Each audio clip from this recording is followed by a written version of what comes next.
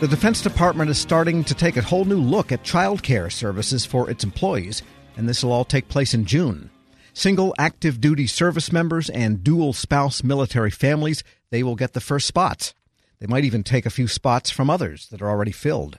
And that'll come at the cost of DoD civilians and others.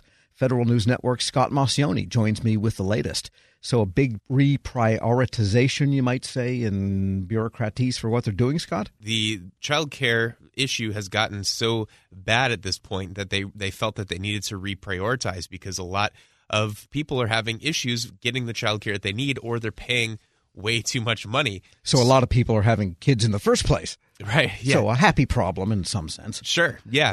But it's also an issue of just there's not enough childcare out there, and that the Defense Department can't get people to fill these spots. So what this memo does is it really puts families in rankings. So the first priority goes, as you said, to active duty families with working spouses, active duty families who have single parents, dual active duty, reserve, and guard who have been called up that are within that same category of spouses who are working.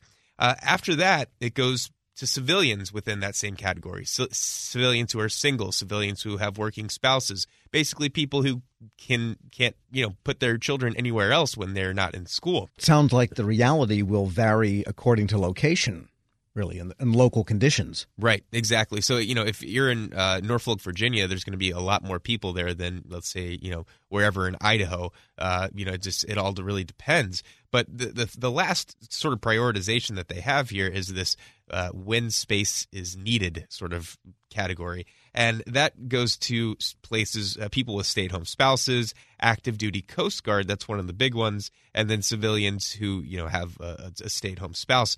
Those people, within 45 days, if the Defense Department can not find a spot for one of those higher priority families, they can get their spot taken away, and then that spot will be filled by one of the higher priorities. So a big concern, especially for the Coast Guard. Why does the Coast Guard have a more difficult situation than the rest of the armed services? I think it's just that these are active duty Coast Guard members, right? And they're not getting the same treatment as the other active duty within DoD. Now, one of the things to remember about this is that the Coast Guard is under the Coast Guard is under the Department of Homeland Security.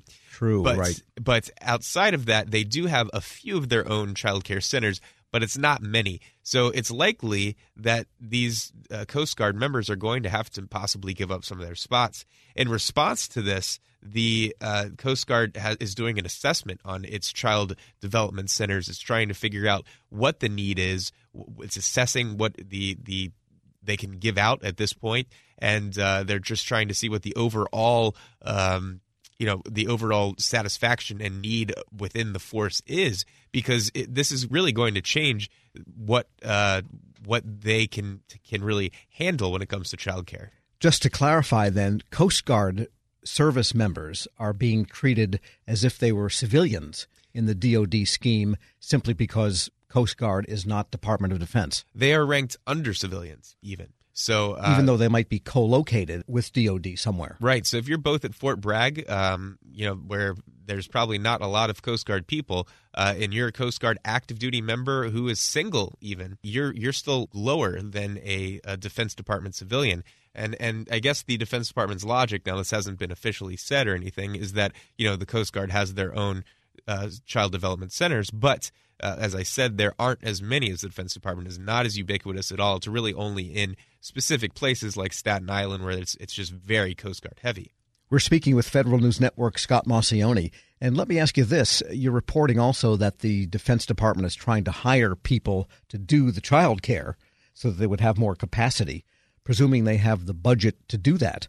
What is the issue of getting people in to do child care work? The Defense Department's leader in Manpower and Reserve Affairs spoke to lawmakers yesterday. He said that there are 9,000 unfilled positions in the Defense Department when it comes to CDCs. That's a lot. Now, the Navy is adding 1,000 jobs this year, and they're also trying to budget for 4,000 next year. But really, as you said, the issue is filling those jobs. The trouble is that it takes forever to get through these hiring processes. That's because of the security clearance issue, just the regular bureaucracy within the Defense Department, and then also, just really some of these people are military spouses. They move. There's changing, always changing workforces. So they're trying to work with public-private partnerships in order to make this happen, because they really just can't do it all within the Defense Department at this point. I'm going to make a guess here. If there's 9,000 openings and each person, I don't know what the requirements are or the regulations,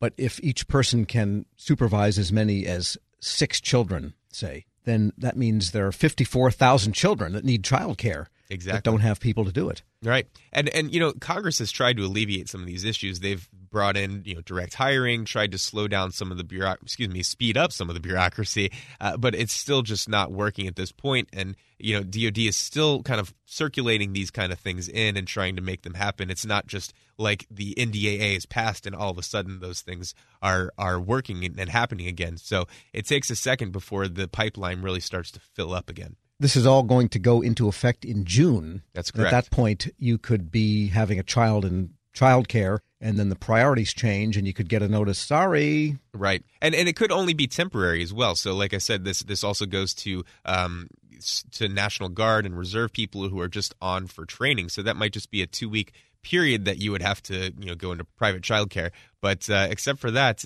you're really kind of out of luck. Federal News Network, Scott Maucione, thanks so much. Thank you. Check out his story at federalnewsnetwork.com.